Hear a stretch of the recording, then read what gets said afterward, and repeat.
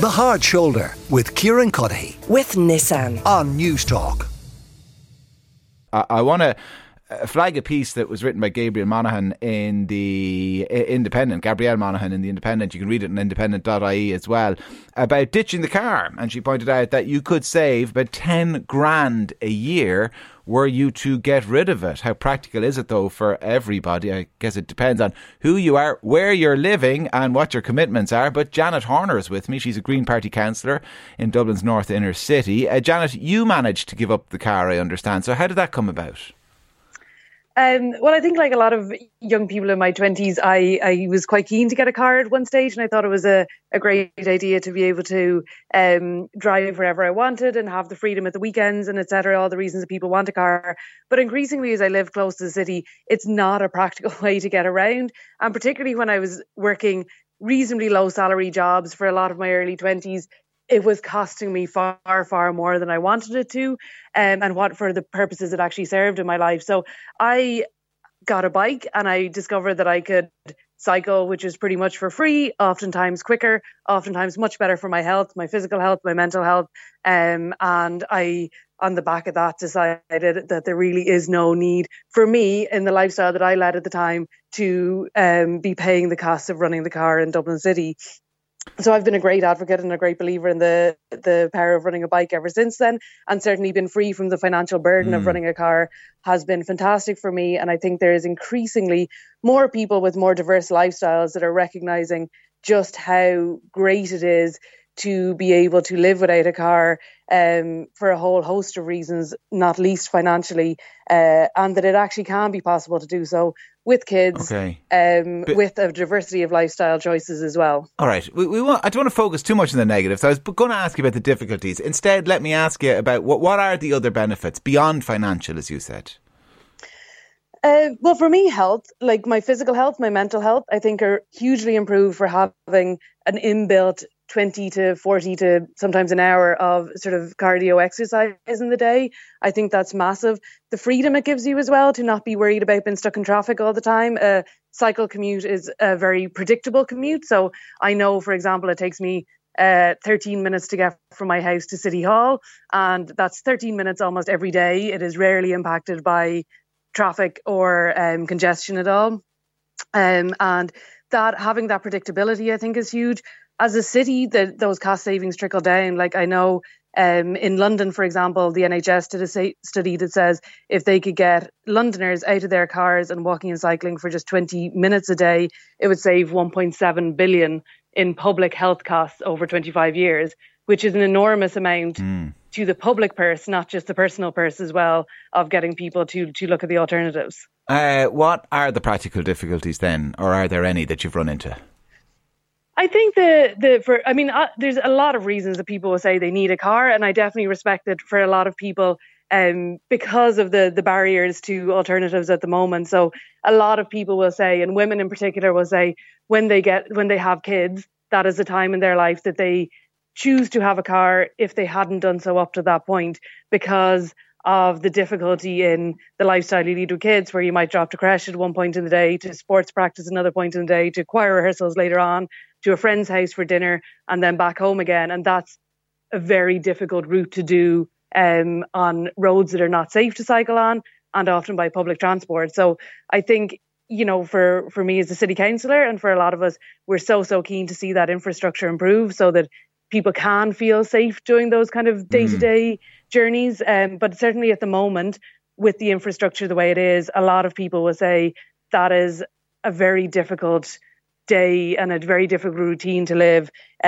without a car. Yeah, and I'd probably be in that category. I have this long commute from Kilkenny to Dublin. I kind of feel it's city pointing that out, though, as the problem, because that's unusual. It's the other stuff you mentioned. It's the fact that we'd probably have to say to the kids, you're going to have to give up a couple of activities because the public transport infrastructure doesn't exist for us to get you from singing to gymnastics to hurling and then back home again to do homework without a car. And it's those type of things.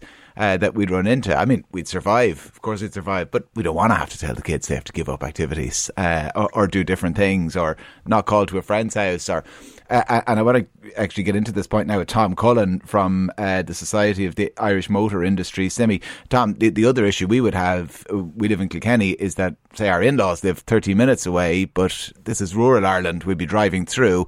It'd be an hour and a half, 2 hours for us to get there by public transport. Yeah, absolutely. And thanks for bringing me on the programme. Janet makes really good points. Like, it is about our behaviour and how we deal with our transport.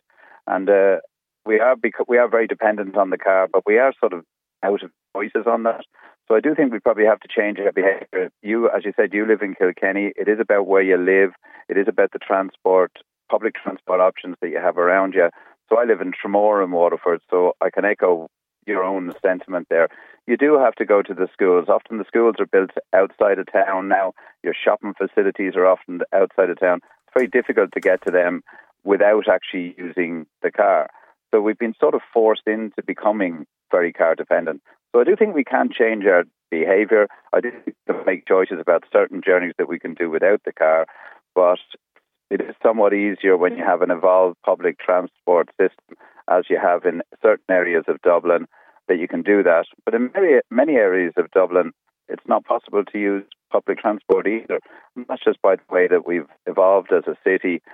We some comparisons similar to other European cities, but in many cases, London was mentioned. London has a very evolved public transport system, and yet car ownership figures are still very high in London. So I do think we can get benefits from this. We can change our behaviour, but we are unfortunately very dependent on the car. And I think if we move to electromobility, we get more electric cars, we invite people to get into electric cars, we grow a good second-hand base of electric cars, and that's the best way that we can move forward. It's interesting because sometimes, I mean, this debate or discussion kind of descends into mudslinging, because on one side you have someone suggesting everybody gets out of their cars, and then you've somebody taking real umbrage at it. That there seems to be sense reigning here, though, an acknowledgement that this is great if you can do it, not viable for everybody yet. Is that fair? Yeah, I think that's fair. I think in Janet's situation, she's had choices that she was able to make based on the infrastructure that was around her. That mightn't be possible in Kilkenny or in Tramore or urban areas of the country. But I do think there are trips that both he and you can take where we don't need the car, where we can get out of the car. Like Marco Castig is a Green TD that lives in Tramore, and he cycles with his kids to school on a sort of a chariot thing that he has on the back of the bike. Like, sometimes I feel for him when he's doing that, but I admire him as well. Like, he's making good choices. And I just don't think we're along that journey far enough yet, but that's where we're going to get to. Janet, I mean, there is this statistic, and forgive me because I don't know the exact figure, but, you know, it's an astronomical amount of car journeys are kind of 2 kilometres or less. And it strikes me that that's the kind of the low-hanging fruit when we want to encourage people to get onto bicycles or to walk more often. It's those types of journeys, isn't it? Yeah, I think it would be what my vision, I think what a lot of our shared vision is for the city at this stage, is that if you want to go to the shops, if you are going to school or to work that is a few kilometres from where you live, it should be easy, comfortable and feel safe to use a mode of transport that is not the car. And we know the safety concerns are a lot of the time the biggest barrier for people. So, yeah, I think that there's a huge piece of the puzzle on the part of the city now, and this is specifically talking to the Dublin scenario because that's where I am, but across the country as well, to put in place that infrastructure so that everybody feels safe and doesn't feel they have to compromise either their own safety or the safety of their children, particularly if they want to walk or cycle to go about their day-to-day life. So I think that's a huge part of the puzzle and piece of the puzzle to get that infrastructure right. And then I think for a lot of people, you know, it is definitely worth considering, could there be day-to-day journeys that they could take by another means, and the benefits that they would get from that. And I think sometimes we don't think to quantify it that way because we see it as a sacrifice to be like, oh, I'm going to get on the bike and battle the weather instead of driving in the car. But there are actually huge personal benefits that you derive from making that choice as well. Janet, listen, pleasure. Thanks a million for joining us. Janey Horner is a Green Party councillor from the North Inner City, and Tom Cullen is the Deputy Director General with SIMI, the Society of the Irish Motor Industry. The Hard Shoulder with Kieran Cuddihy. With Nissan. Weekdays from 4 on News Talk.